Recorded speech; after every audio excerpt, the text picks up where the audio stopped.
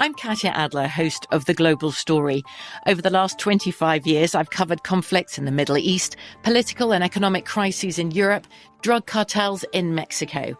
Now I'm covering the stories behind the news all over the world in conversation with those who break it. Join me Monday to Friday to find out what's happening, why, and what it all means. Follow The Global Story from the BBC wherever you listen to podcasts. Zyn nicotine pouches deliver nicotine satisfaction anywhere, anytime, which means Zyn pairs well with you, your personality, your schedule, and your spontaneity. Zyn fits easily into your bag, pocket, and into your life because it's smoke-free, hands-free, and hassle-free. So the only person who will know you have a Zyn pouch in is you. Visit Zyn.com or head to your local convenience store today to find your Zyn. Warning, this product contains nicotine. Nicotine is an addictive chemical. Pause for a big thank you to our partner making today's program possible. It's Dexcom. With the new Dexcom G7, you get better diabetes results without those awful finger sticks. It sends your glucose numbers to your compatible phone or to your watch, so you can always see where you are and where you're heading. See how food and exercise affect your glucose. It makes it easier to spend more time in range and lower your A1C. Take more control of your diabetes with the #1 recommended CGM brand. It's so easy to get started today at Dexcom.com. Dexcom.com. Dexcom data on file 2023. If your glucose alerts and readings from the G7 do not match symptoms or expectations, use a blood glucose meter to make diabetes treatment decisions. For a list of compatible devices, visit Dexcom.com/compatibility. Thanks, Dexcom, for being our partner.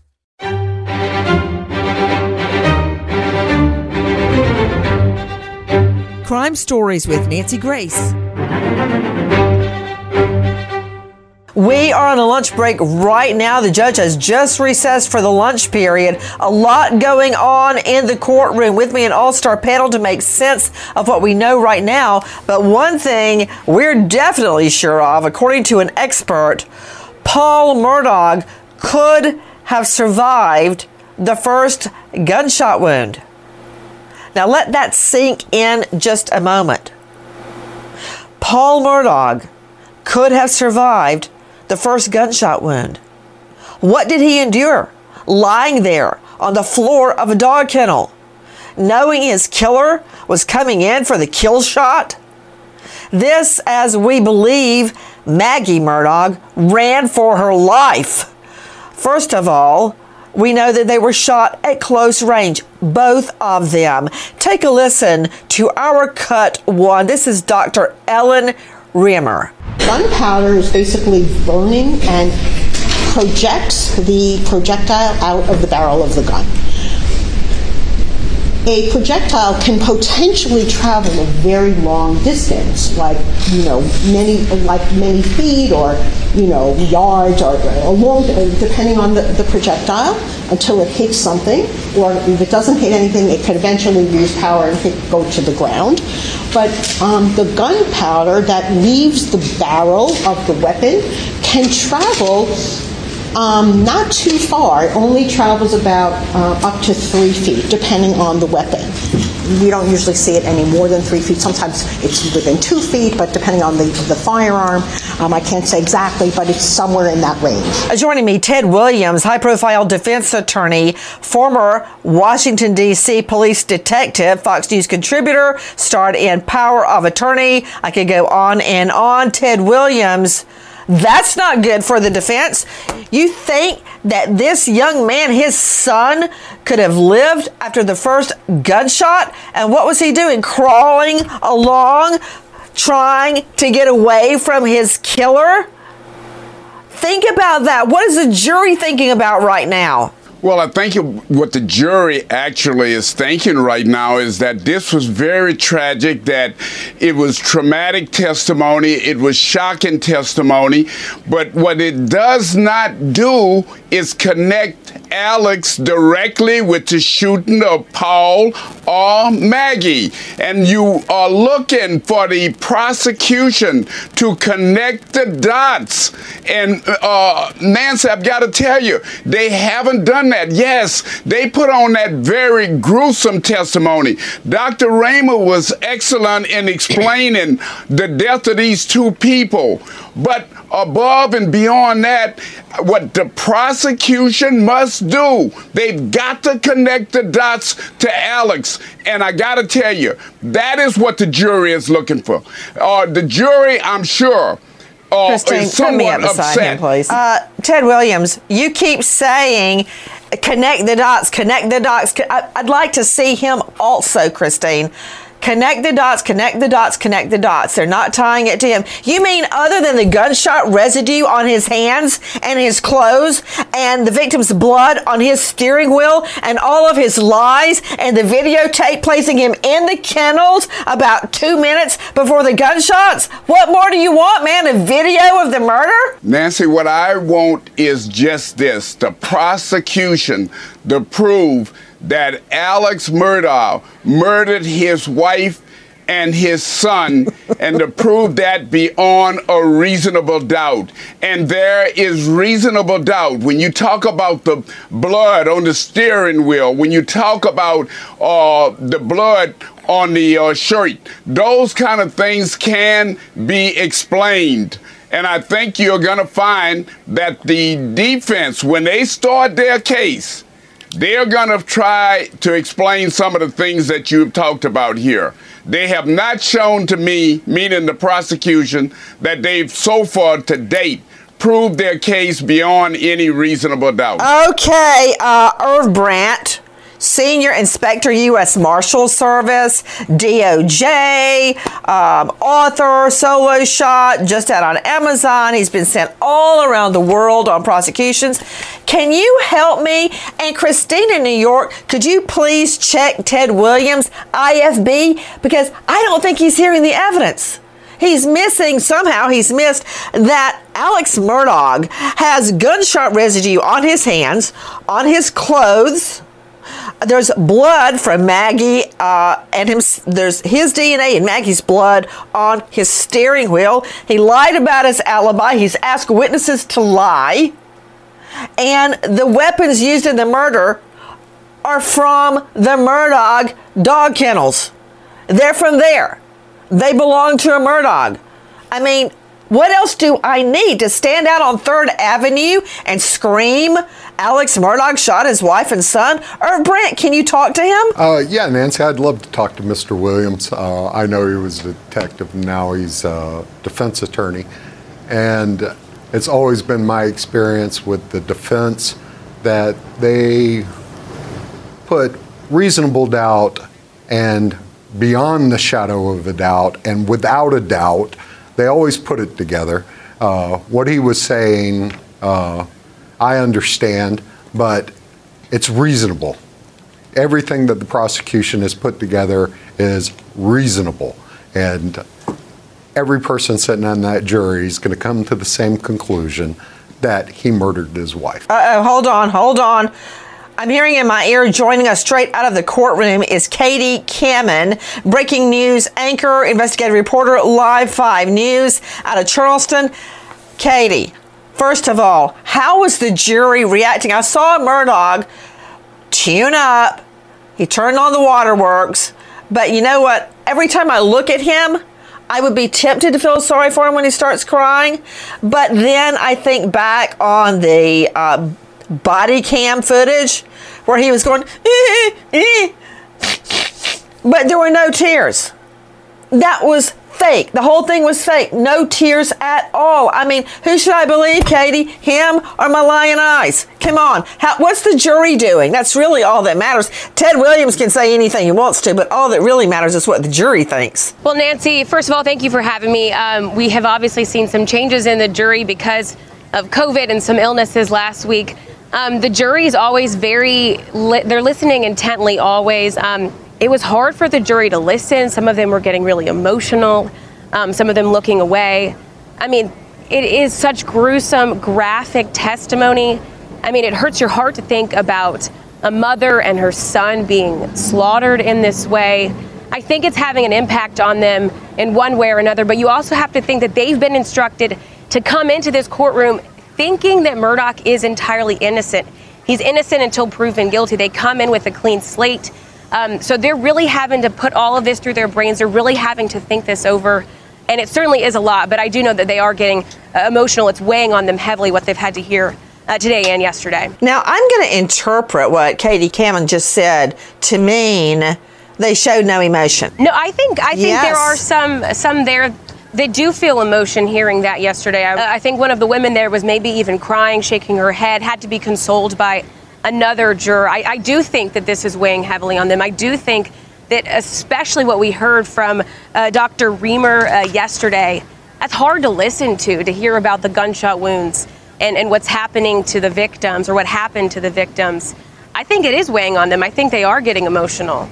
But I do think that they have to have a different perspective than all of the rest of us who are hearing media reports, who are reading stuff on the internet. Yeah, when I'm talking about jury reaction, that's what I'm talking about, because I find it really hard to believe a jury could hear all that evidence and not have and see those pictures and not have any reaction at all. But I did notice this. Dr. Michelle Dupree joining me, pathologist, medical examiner, former detective, author of Homicide Investigation Field Guide.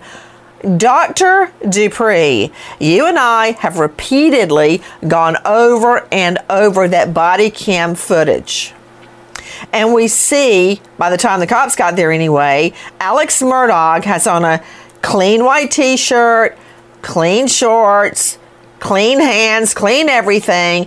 And as much as he contorts his face, I mean, for Pete's sake, they get there. He's standing right there in front of his wife and son's dead bodies, trying to say, oh, yeah, this has something to do with that boat accident. I mean, he's getting his story in, I mean, with a very, very methodical description.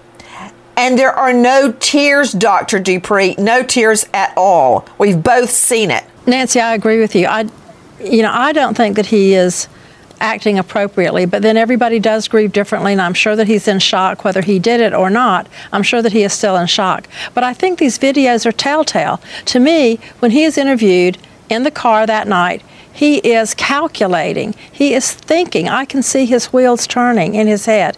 He's thinking about what he's going to say before he says it. And he actually has, I think, inappropriate responses on several occasions. When he asked the person later at the crime scene, hey, how you doing? That isn't something that you're likely to say when your wife and child have just been murdered. Hold on, Dr. Dupree. Dr. Dupree, guys, Dr. Dupree is right there on the scene in South Carolina. She's been to the scene. She's been to the boat crash. She knows everything, the ins and outs of this case. She knows what she's talking about. But I really don't think you did that justice, Dr. Dupree, when you said, he said, hey to somebody. No, wait. Back it up, doctor. He's right in the middle of trying to cry and carry on in front of the cops. He's trying to tell what happened. And then right in the middle of it, he's going, oh, my wife, my son. And then he sees somebody he knows walking by, and he goes, hey, how you doing? That's what she's talking about. I mean, complete. And another thing, while we're on the subject of tears, he never cried then, but in front of the jury, oh, don't you know Hart Pulliam had this orchestrated. He's got a Kleenex box right in front of him. And the jury's about, what would you say, Katie Cameron, about 20 feet away? He's like, I can't get it fast enough. Let me just take all the Kleenex out of the box. You know, it's just so obvious, because when he is not in front of the jury, no tears, but in front of the jury, he can't get in that Kleenex box fast enough. Yeah, you're exactly right, Nancy. You know, he seems to put on a show when it's needed, and when he's going to be seen by the appropriate people, such as the jury. He even sort of tries to have some sniffles and a little bit of tears or crying when he's being interviewed. But he really puts on the show, as you said, when the jury is in the room. To Katie Cameron joining us, breaking news anchor out of Live 5. You can find her on Facebook, Katie Cameron TV. Katie, did he start crying in court today? Yes, he was once again very emotional today, very emotional yesterday. I think he's been more emotional today and yesterday than I've seen this entire trial, but it was very gruesome testimony he listened to. What motivations you want to believe he has, obviously, but extremely emotional, crying. Yesterday he got very angry as well, it seems. About what? That was when one of the SLED agents took the stand, the DNA expert, and she was going through each test that was taken and identifying who might have contributed to that DNA. He seemed to be scowling at her, giving her a side eye even. Haven't seen that side eye today, but definitely seen some tears from him today. Okay, Katie Cameron, what do you mean by side eye? Like a scowl, like beyond just a sassy look, like an angry look. Not necessarily looking directly at who's testifying, but as you might guess, kind of from the side.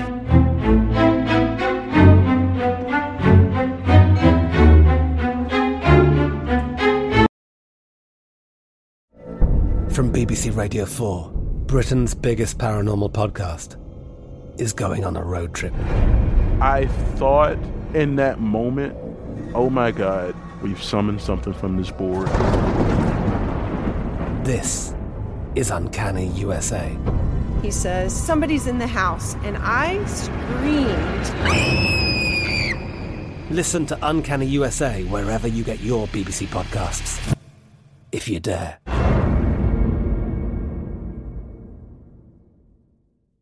Xfinity has free premium networks for everyone this month, no matter what kind of entertainment you love. Addicted to true crime? Catch killer cases and more spine-tingling shows on A&E Crime Central. Crave adventure? Explore Asian action movies on Hi-YAH. Searching for something extreme? Check out skating, snowboarding, and more on Fuel TV Plus, the global home of action sports. And find crowd-pleasing bops on iHeartRadio's Hit Nation playlist. There's new free shows and movies to love every week. Say free this week in your Xfinity voice remote. Pause for a big thank you to our partner making today's program possible, Easy Breathe. Are you spending more time in your basement now that it's your rec room, office, playroom, or home gym? Well, you need to ventilate those spaces to remove stagnant, musty air. For over 20 years, the Easy Breathe ventilation system exchanges dirty, damp air for cleaner, drier, healthier air. Take charge of your indoor air with your own Easy Breathe ventilation system. You can get it installed or do-it-yourself kits available. Just call 866-822-7328 or visit takechargeofyourair.com. Get 20% off today. Thank you, Easy Breathe, for being our partner.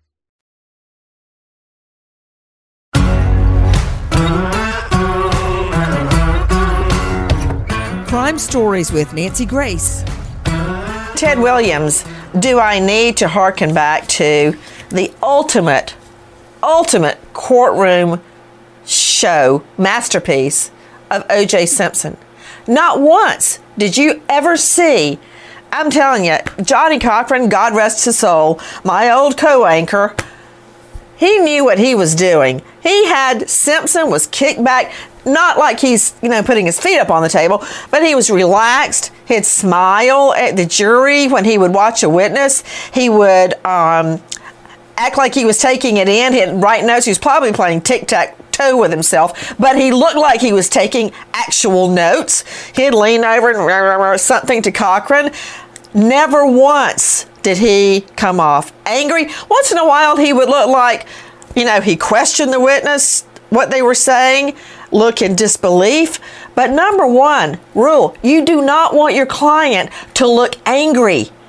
If your client charged with murder and one of those lady jurors looks over there and sees Alex Murdaugh looking all angry and mad, and the next thing you know, in her mind, she'll have him holding that pump shotgun in his hand. You have to control your witness unless he cannot be controlled. And Harpootlian, listen, I've talked to a lot of lawyers that know Harpootlian, and when he's not in court, he's the kind of guy, which reminds me a lot of Cochran, that you want to be with. He can tell a joke. He can tell a story. He can spin a yarn. In other words, make people like him. I guarantee you Hart Pootlian cannot control Alex Murdaugh. And there he's sitting there looking like he wants to take somebody's head off. Well, Nancy, yesterday, I don't think his attorney wanted to control him. Look, that jury, when all of this testimony they saw, for the pathologist was speaking, Dr. Reimer there, on the stand and telling how these people's brains were blown out, how tragic this was, how their bodies were found. The jurors were not looking at the doctor. The jurors were looking at Harpootlian's client, and that is Alex Murdaugh. And what did you want him to do? Just to sit there stoic when he hears about the persons he loved, and he's saying that he did not kill them, that their brains were all over the place. So you just want him to sit there in a stoic manner? That isn't going to happen. And if it did happen, and if he did not show any emotions, that jury would hang him in a heartbeat.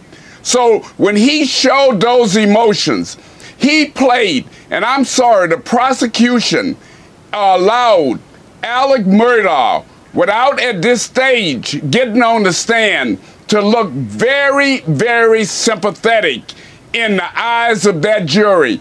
They would have expected him to cry under the scenario and circumstances of what he heard. Even if you were just outside the courtroom, you wanted to cry for when you heard about how these people were murdered under these circumstances. Can I see Ted Williams again, please? Ted, if the whole TV star thing doesn't work out, have you considered taking to the pulpit? Because all that preaching you just did reminded me when I was a little girl, and the preacher would be telling us we're all going to go to hell if we don't X, Y, Z. Man, you can really lay it on. But see, that's not the question I asked you. I asked you something entirely different. I asked you not about him crying in front of the jury.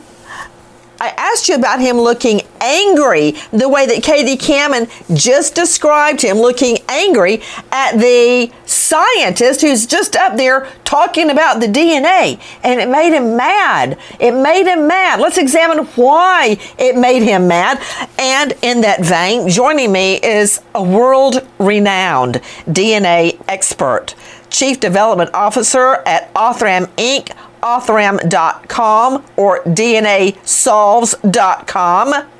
And one of their expertise is to take degraded or mixed DNA that's been underwater, DNA that's been in mud, DNA that's the result of an exhumation, digging up a dead body, and somehow finding a way to make a proper DNA analysis and get results. Dr. Kristen Middleman, thank you for being with us. Could you venture to hypothesize why Alex Murdaugh probably was angry about the expert on the stand? Absolutely. First, thank you for having me, Nancy. And yes, he was angry because DNA doesn't lie. There was blood on that steering wheel. There was blood that contained his own DNA and also DNA that belonged to the victims on the steering wheel of his car. Why was there blood on the steering wheel when there was no blood in his hands? When the police and the detectives arrived, there was no blood on his clothing, which you would have expected, right? If I saw my husband and my child in a crime scene, I would probably touch them in a way that there would be blood or DNA from that blood transferred onto my clothing. There was nothing. There was nothing on his hands. Like you said, he was calm and collected when even brought up motive when law enforcement arrived, yet there was blood on the steering wheel. Why did he even go back to the car? I thought he drove home and then found them. I'm curious about his scowl during the DNA expert up on the stand, the crime lab person. Let's go back to investigative reporter joining us, Katie Kamen. Katie, could you give me could you give everyone who may have missed some of the testimony this morning? It's been a very packed morning, and I want them to get through this evidence, Katie, because I don't want to lose any more jurors. What would you say is the crux of the testimony this morning before lunch break? Well, it's certainly been a packed morning. We've heard from multiple witnesses. We had heard more from Dr. Reamer. She was that forensic pathologist yesterday that went into that grisly, gruesome detail about the wounds that Maggie and Paul sustained during the murders. When Harpootlian cross-examined her, he was trying to get her to basically say that the gun was right up against Paul's head. He was trying to get her to adjust what her belief was, where that entry wound was. She did not budge. She had a great quote for him as well, kind of putting Harpootlian in his place a bit. We also heard from a man who he used to take care of the dogs, the kennels there at Moselle, out in that rural part of Colleton County. Now, he was detailing, everything from how he wrapped up the hose at the kennels to where the dogs were located, talking about how well kept he kept all of those dogs, where they had the guns kept on the property. Those are probably the two most interesting and intriguing bits of testimony today. A man from General Motors, he took the stand just to introduce evidence. We heard yesterday that General Motors maybe has some more data that just was shared with the prosecution over the weekend. We expect to hear more from them. Right before we went on lunch break, we heard from someone with the Attorney General's office, a forensic accountant who was testifying about some of Murdaugh's financial situation in the months leading up to the murders. I guess the defense will have their chance at cross-examination with him after lunch. But that kind of sums up this morning. Definitely been a packed morning. Definitely been an interesting morning as well. Guys, I want you to take a listen to Our Cut 12. This is regarding Alex and Maggie's DNA on the shotgun. This would be State's Exhibit 259.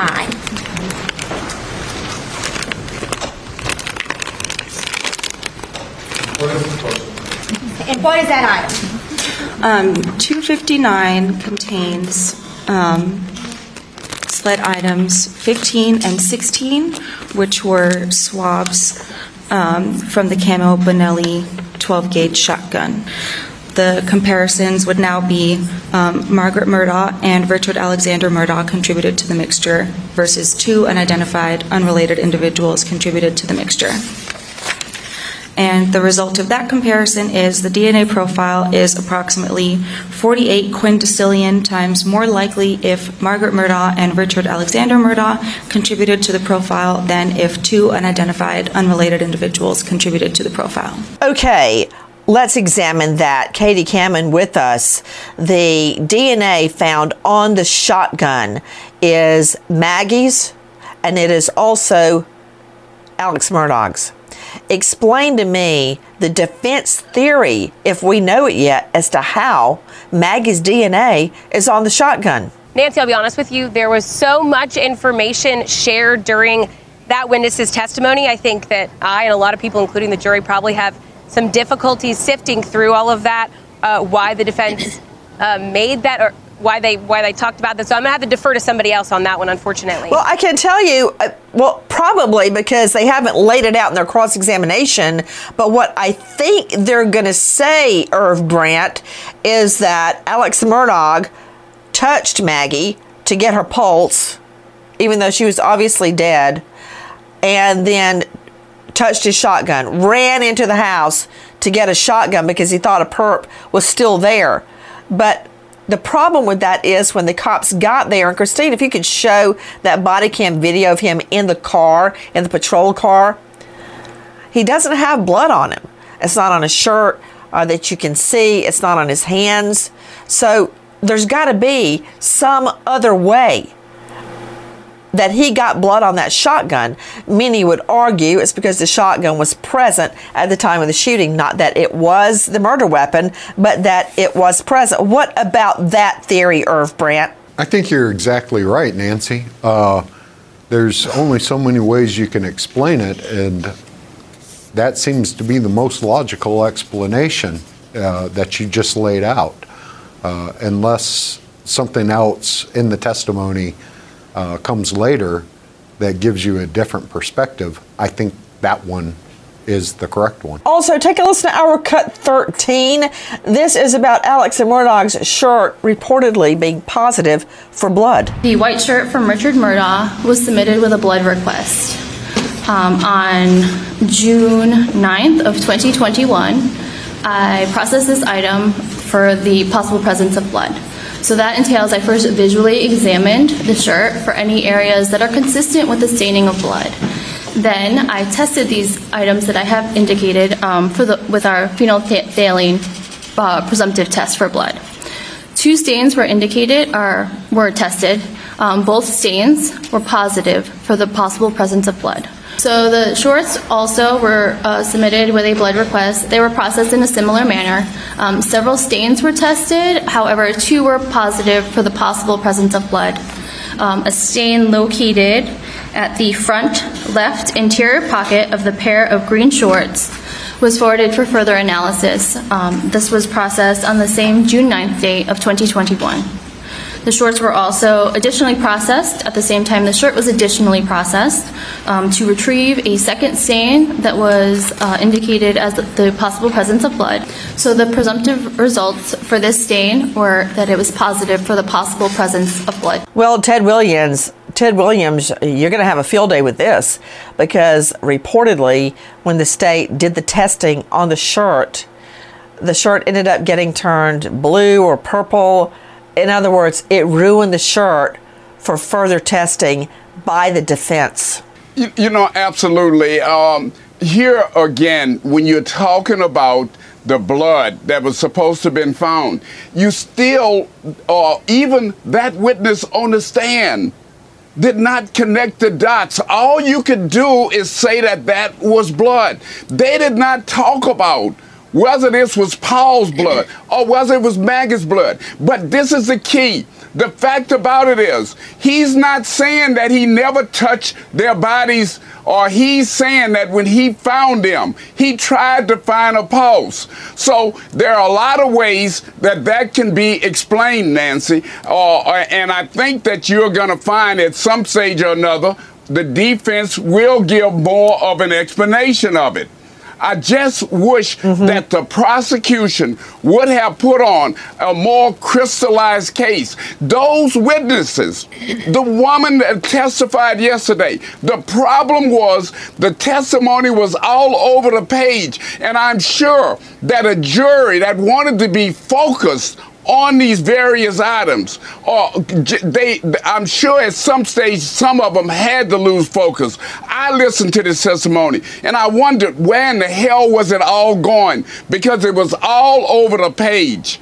And so I find that to be very troubling, and that does not help the prosecution, I believe, to prove that Alex Murdaugh murdered his son and his wife. Not by any stretch of the imagination. Well, we can't let, it would be disallowed given the right objection, you can't let a crime lab scientist connect the dots, as you are saying, because the crime lab scientist is not the one to say, hey, the reason there's blood on his shirt is because he shot them. That's for the state to do in opening and closing statements. So we're going to have to wait for that, but I agree with you. As it stands right now, the jury may be wondering, okay, what does this mean? But we did learn something regarding that garden hose you just heard about. I want you to take a listen to our Cut 10. Where is, in this picture, where is the hose you're talking about located? It's back towards the left-hand side, back towards the forest end. Is that yellow? That's that yellowish green-looking hose. Were you pretty particular about how you wound that hose? Yes. And why would you do it that way? And did you do it that way every time? Every time. The picture that you're seeing there, that hose, is that the way you would rewind it up? No. How do you know? I'm very particular how I roll that hose up. And it's kinked up. If you notice, there's pressure on that hose. Somebody used that hose after I did. Because it is twisted. Okay, to Katie Cameron joining us from Live 5 News. Tell me the significance of that garden hose out by the kennels. Well, Nancy, back, one of those first days of testimony when we're watching that body cam footage, or we're hearing about that body cam footage at least, when they're out at the kennels, they keep mentioning these puddles of water by the kennels, close to where Paul's body was found. For days, we've kind of been wondering why this water kept being brought up in other testimony from other witnesses. So now it's brought up again, this hose. What we think that the state is getting at is that after they allege Murdaugh killed Paul, killed Maggie, he maybe used that hose to clean himself off, clean up the crime scene a little bit, and that's why there would be water there. Of course, the dog keeper, the man that took care of the kennels, testified when he left, that hose was exactly where he put it. There was no water, it was all dried. So we'll see what the jury thinks, I guess, at the end of all of this. So, wow, what about that? Ted Williams, the kennel was dry in the video that Paul took of the dog for his friend, Rogan Gibson. There wasn't puddles of water. And now, after Maggie and Paul are shot dead, there are puddles of water. And the garden hose is unfurled. It's kinked up. So, wow, Ted Williams, what killer would take the time to hose off the kennel? Well, let me just use the word, so what? And when I use that, Nancy, I don't use it in a flippant manner. I am saying that I don't know how the hose got the way it was put there, but let's say that Alex wanted to clean himself off. Let's say he wanted to even clean some of the blood off. Don't you think that when the authorities arrived there, saw that area, saw that puddle, that they would have even have looked in that puddle and taken some evidence from that puddle? Don't you think that the crime scene search people would, as in preservation of that crime scene, would have used or picked up anything they could in the sense of that kind of fluid? Because guess what? Even if he cleaned his body off and there was some blood that went in that water, they could still would be able to find that, meaning the crime scene search people. So I don't make a big deal out of this. And the prosecution, again, Nancy, we want the prosecution to connect these damn dots. Tell that jury, what is the connection between that hose, that water, and Alex, just to infer? You want to convict this man of murder because you want an inference to be drawn with a hose? Or that's not going to happen in this case. Dr. Michelle Dupree, not only pathologist, medical examiner, but former detective and author of Homicide Investigation Field Guide. If there's a random killer, you never see staging of the scene because they don't have anything to cover up. If you see a killer connected to the victims, then you see staging. Staging simply means the scene was altered. I had one case where the mom victim was found naked on her bed dead, and the killer had put a wicker trash basket over her head. I've seen cases where the body was moved, or in serial killer cases, those freaks will redress the woman's body, and Ted Bundy even applied makeup and washed the victim's hair post-mortem. That is extreme staging. But in this case, it's very clear that the killer wanted to get rid of evidence. They weren't worried about getting caught. They had time in their mind to hose out the kennel, for Pete's sake. They knew nobody was going to come catch them. And that's only one person, Alex Murdaugh. Exactly, Nancy. And there's something interesting about this. We keep saying that the blood on the T-shirt. If you are checking a body for a pulse, you're not going to have droplets like that. You may have transfer, which has been talked about before. But where this blood is located, where this blood was found, it's not going to be as if you were checking a pulse. And in addition, we want to know what that looks like. It's not a smear or a streak of blood. It's basically small droplets. And again, you don't get those from checking someone's pulse, if in fact he really did check someone's pulse. Guys, we have been taking your calls, your questions, your emails, a lot of it off social media.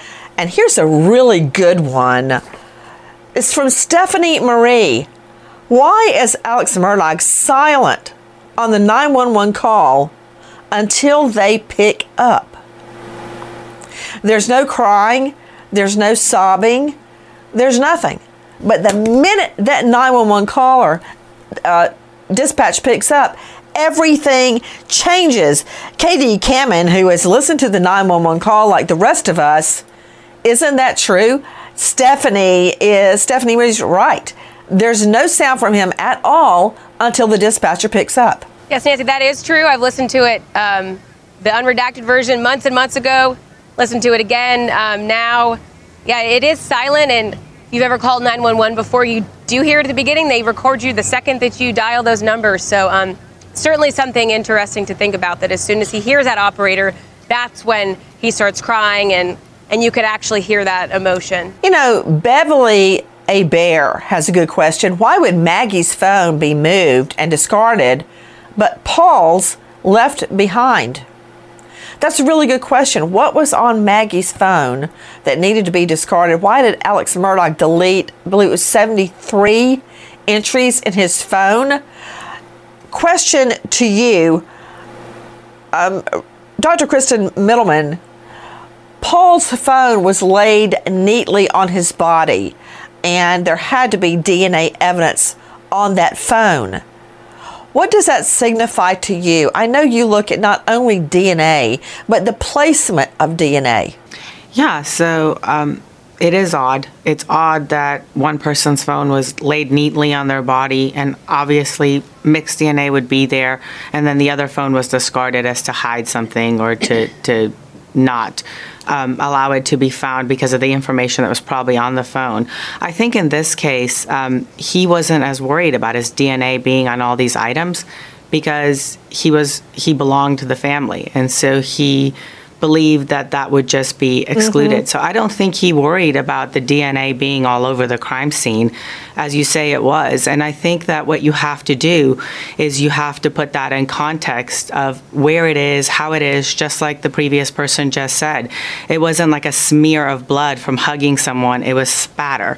It was a droplet of blood found on the shirt. The position of that DNA found on the gun, that's very important. That will start to tell the story. Where was Maggie's DNA on that weapon? Where was Alex's DNA on that weapon? I think that's what we need to hear next. We've heard from the analyst in the lab sort of that, yes, the presence of DNA is there, and at what sort of degree they can exclude other people from having DNA there. We even heard the defense take on the fingernail clippings and make a big deal about the fact that his DNA was not under the fingernails, although I don't think that means anything. There was no defensive wound, so there shouldn't have been a struggle. And as you can see, someone made a note that she had gone to the nail salon earlier.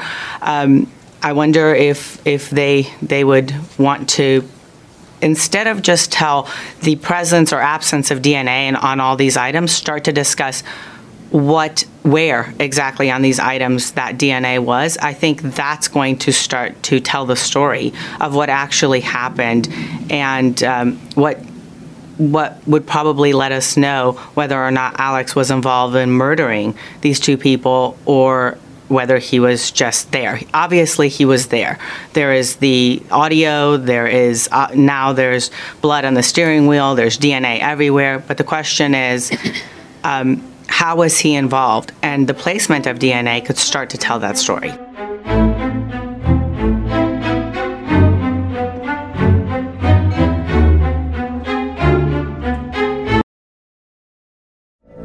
From BBC Radio 4, Britain's biggest paranormal podcast is going on a road trip. I thought in that moment, oh my God, we've summoned something from this board. This is Uncanny USA. He says, somebody's in the house, and I screamed. Listen to Uncanny USA wherever you get your BBC podcasts, if you dare.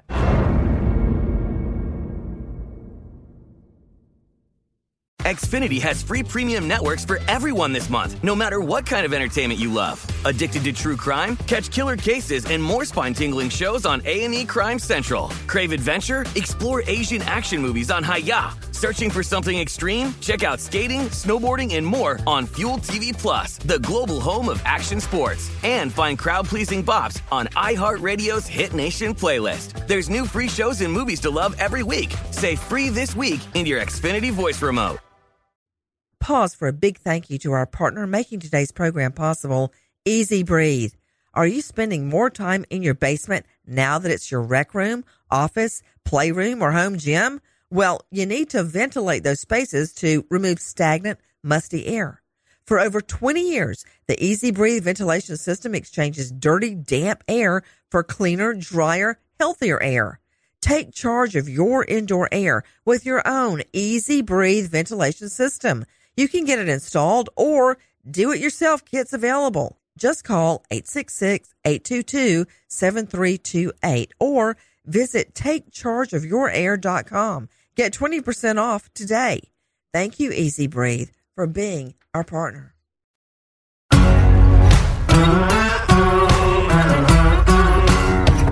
Crime Stories with Nancy Grace. The internet is on fire right now with rumors, speculation that Alex Murdaugh is going to take the stand in his own defense. To Katie Kamen, what's the word at the courthouse? How much longer do you expect the state's case to last? When will Curtis Edward Smith testify? And most important, what about the theory that Murdaugh will take the stand? Well, Nancy, we expect the state's, their case, all of their witnesses, we expect that to wrap up tomorrow, even with the addition of some of this new evidence from GM that they introduced or expect to introduce. They said middle of the week, so tomorrow, even with this COVID stuff. Obviously, we would expect Curtis Eddie Smith to testify before then. We've been hearing about it since last week, though. Heard it from officials and off the record. And he still hasn't taken the stand. So at this point, we're wondering if there was some sort of controversy behind the scenes, because we've seen his attorney in court. Not sure if he's going to take the stand or not. So many people want to hear from him, though. Obviously, you know the story, Nancy, but for folks who maybe don't, he is allegedly involved in an insurance plot, a suicide for hire with Murdaugh back after the murders. So we definitely would like to hear from him. As far as the defense, we expect them to start their testimony with their witnesses. Maybe Thursday, they expect that to take a week as well. And we're also hearing some grumbling, some rumors that Alec Murdaugh himself may take the stand at the end of all of this. Might be true, might not be true.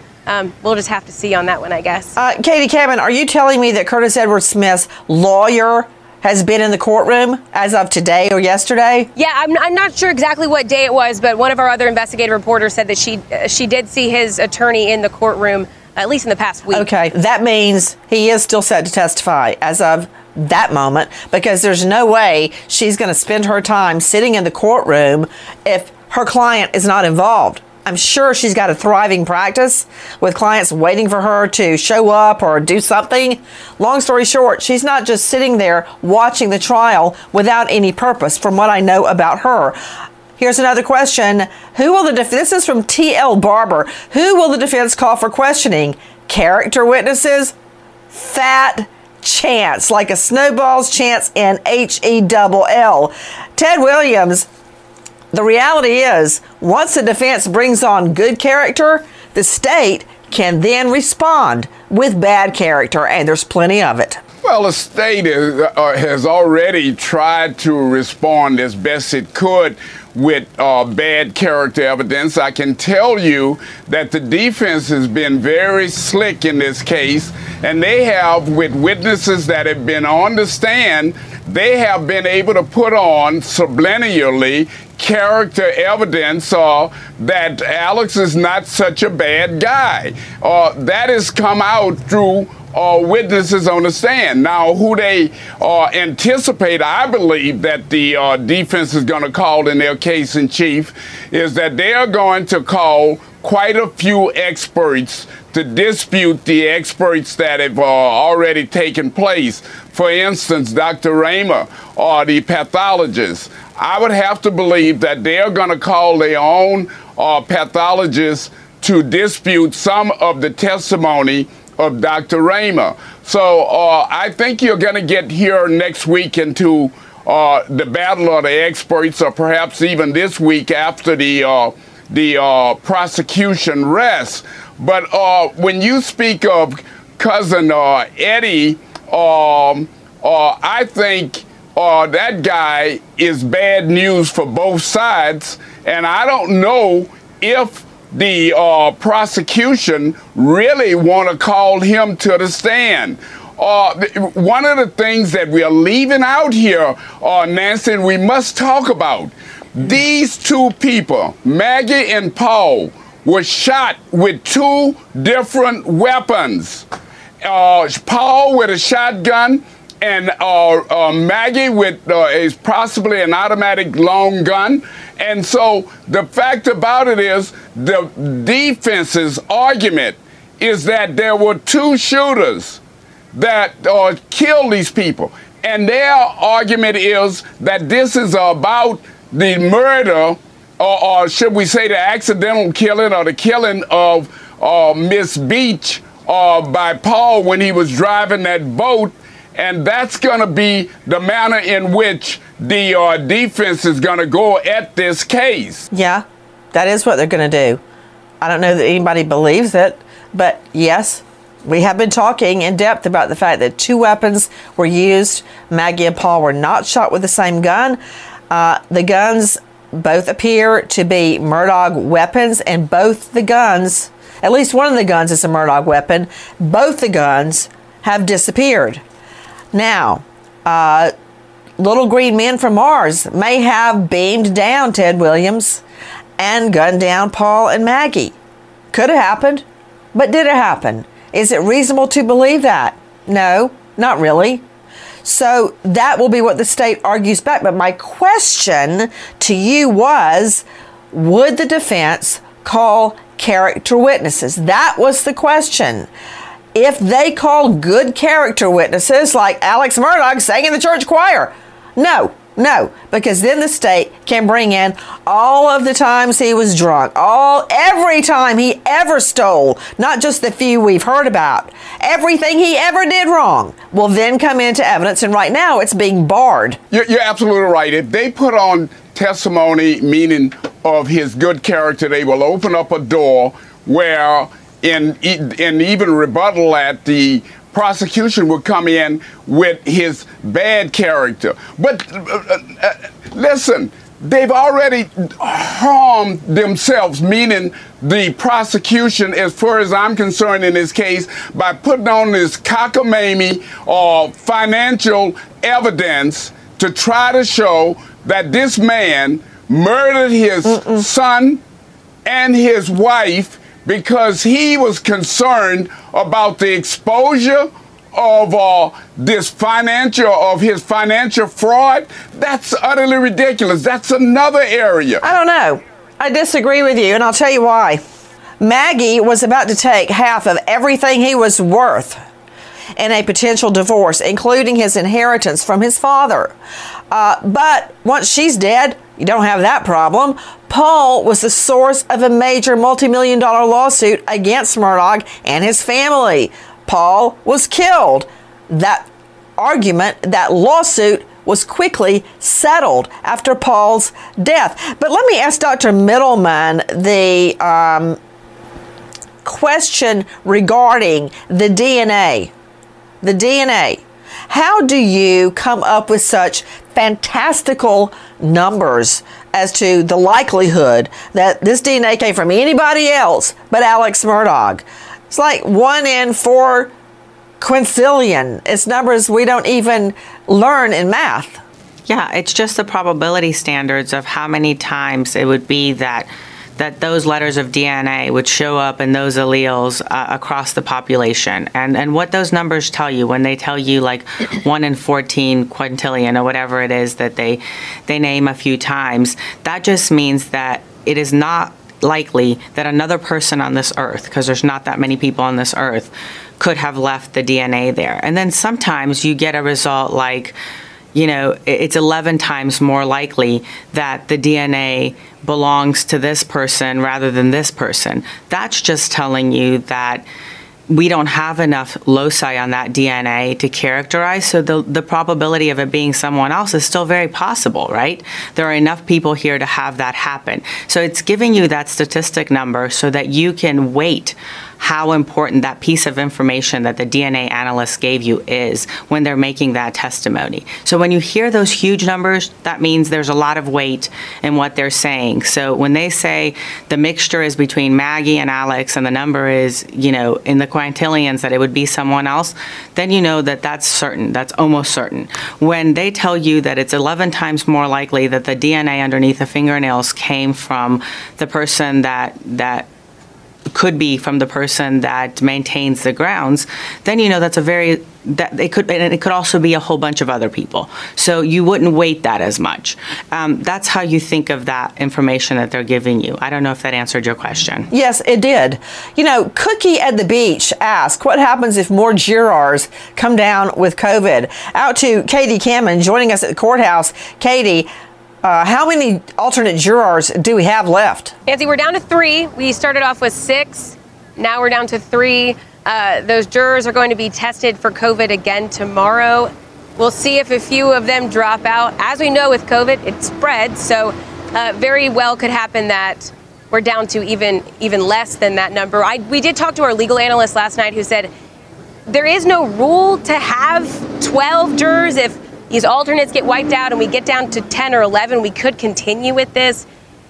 Unlikely, the defense probably would call for a mistrial. Never going to happen. But a possibility. We are in dire straits. Katie, that's never going to happen. If the defense can get a mistrial because you get down to 11 jurors, that's what's going to happen. So we've got to try and finish the case before 3 more jurors come down sick. Here's another question. This is for Dr. Michelle Dupree from Carol Leckby. Who was killed first? Can you tell, Dr. Dupree? It appears from the evidence and the things that I've read, it appears that Paul was probably killed first.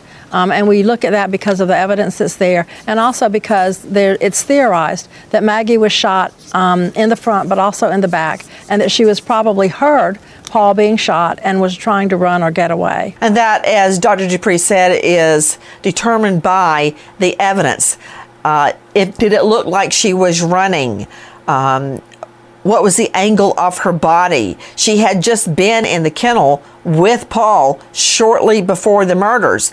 Where was her body found? Matters like that will tell the investigators very often the sequence of the events. Here's another question, and I want to throw this to Irv Brandt. We've heard Ted Williams speak often about not connecting the dots in this case. You, Irv, have sat through many, many jury trials in felony cases. Do we think the jury is so inept they can't add 2 + 2 is 4? Because I reject that. I think they know exactly what's going on in the courtroom. They do, Nancy, and Defense Attorney Williams lays it out about connecting the dots, and he wants prosecution to connect the dots and connect the dots, connect the dots, connect the dots. When he knows good and well you don't connect the dots until closing argument. You lay the foundation, you put out all your evidence, you draw up the plan, then you connect the dots at the very end. And he knows that. So I'd like to hear from Detective Williams, not Defense Attorney Williams, and I think he would agree with that. Okay, Detective Williams, give it a stab. I've got to give it a stab. Look, a case of this nature has to be driven by the evidence. Just a few minutes ago, Nancy asked Dr. Dupree an excellent question.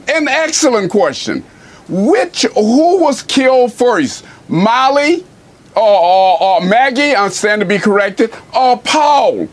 That is not for Dr. Dupree to be able to say. That prosecutor, that prosecution, they should be able to tell that jury which one of these people were killed first. They need to be able to put evidence on to that effect. They haven't done that. This panel, has done a better job of putting on a case, I believe, than the prosecution. Dr. Middleman just mentioned the evidence here that can be reasonable doubt. We have DNA that was found under Maggie's fingernails. And guess what? It was not Paul's. And guess what? It was not Alex. So that is something that the defense will be able to hang its hat on in closing arguments. So when you use the fact that we're talking about closing arguments are there to sum up the evidence and to connect those dots to the evidence. But if the evidence has not been presented, as in this case, they've been all over the page, as the evidence has not been presented properly, it could lead to reasonable doubt and this man being found not guilty because of that. You know, I think the state's been very clear about its theory as to why they believe Paul was killed first. And to Dr. Kristen Middleman, joining us from Othram Inc., Othram Labs, we know that Maggie had just had a manicure. Now, wouldn't it be significant to you, Dr. Middleman, to know whether the DNA on her nails was epithelial skin, or who gave her the manicure? Was it blood? Wouldn't those questions be important to you in making a determination regarding the DNA under Maggie's nails? Absolutely. And that's exactly what needs to be presented. My guess is, because they did name what was blood under the DNA evidence, that this was not blood evidence. This was epithelial DNA that was found underneath the fingernails. It's also obvious to me that there was no physical struggle. These victims were executed, as we know, at a close range, but there was no physical struggle that we know of because there are no defensive wounds. So expecting the DNA under the fingernails to actually point to the perpetrator doesn't make sense to me. And like you said, she had just gone to the nail salon, and it could very well be that the technician that was doing her nails is who has the other profile that matches the DNA under her fingernails. And Nancy, provided the prosecution put that evidence on. Dr. Middleman, they need to call her as an expert, because what she says make a lot of sense. You would have expected that as a part of the prosecution's case that they would be able to put on somebody to be able to say, hey, look, where this DNA may have come from. But they haven't done that, Nancy. Dr. Middleman should be the expert in this case. You know what, Ted Williams, let's just be honest here. The only reason that we know about the DNA on Maggie's nails is because of a state's witness. The defense didn't produce that. The state produced that. That is how we know about it. So all your bluster about the state needs to bring that forward, the state did bring it forward. So there's your answer. That came from a state's witness report. Nancy, Dr. Dupree, go ahead. Nancy, would you agree with me Nancy, that one thing that we have to look at prosecution about this has DNA the burden? under the fingernails? The prosecution has the burden in this case. Not the prosecution has the burden. The defendant can sit over there on his butt and not say a word. Yeah, well, the fact is, you said the state didn't bring it in, but it came in through a state's witness. So you're wrong. Dr. Dupree, so Nancy, go ahead, please. Okay, so there's a couple things about this DNA. One is that my understanding is there was not enough DNA for a profile. So as it was, I think it was 11 or something like that. The other thing is DNA can last for up to 17 days. Now, that would be unusual that she didn't wash her hands, but if she had gel nails or something, there could be gel stuck with the DNA there. So there could be many reasons for her to have a little bit of DNA under her fingernails, and it could be the technician or someone else that she had come in contact with that day. So I don't think this DNA under her fingernails is actually a very big deal. But do you hear, Williams? It will be a big deal by the time Hartpoolian gets done with it. Okay, Ted Williams, This is going to hurt, but last word to you. Well, look, I think this has been a tremendous panel because I think we've done a better job, I believe, than the prosecution of clarifying matters of evidence before the jury.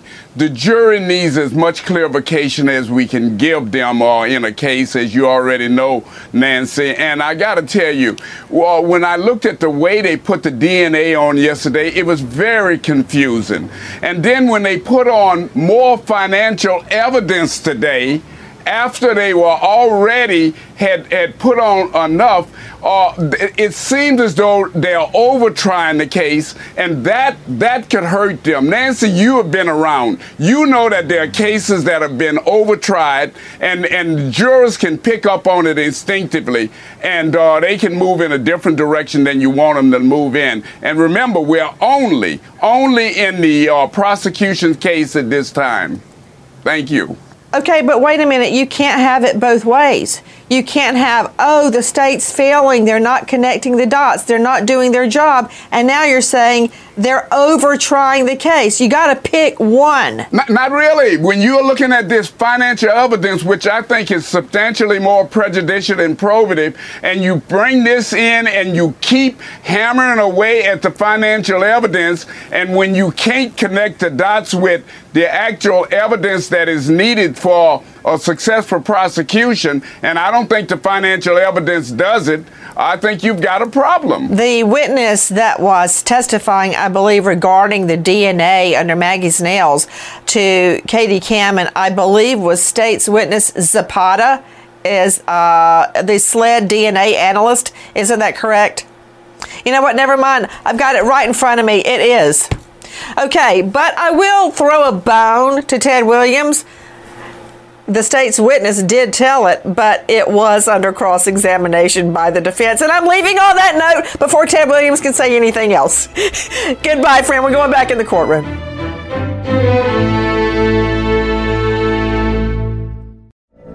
From BBC Radio 4, Britain's biggest paranormal podcast is going on a road trip.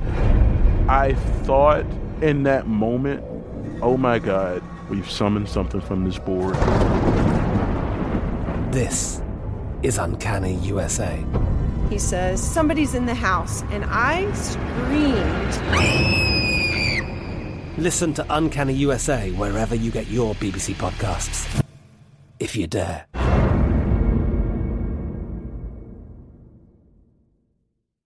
Zyn nicotine pouches deliver nicotine satisfaction anywhere, anytime, which means Zyn pairs well with you, your personality, your schedule, and your spontaneity. Zyn fits easily into your bag, pocket, and into your life because it's smoke-free, hands-free, and hassle-free. So the only person who will know you have a Zyn pouch in is you. Visit Zyn.com or head to your local convenience store today to find your Zyn.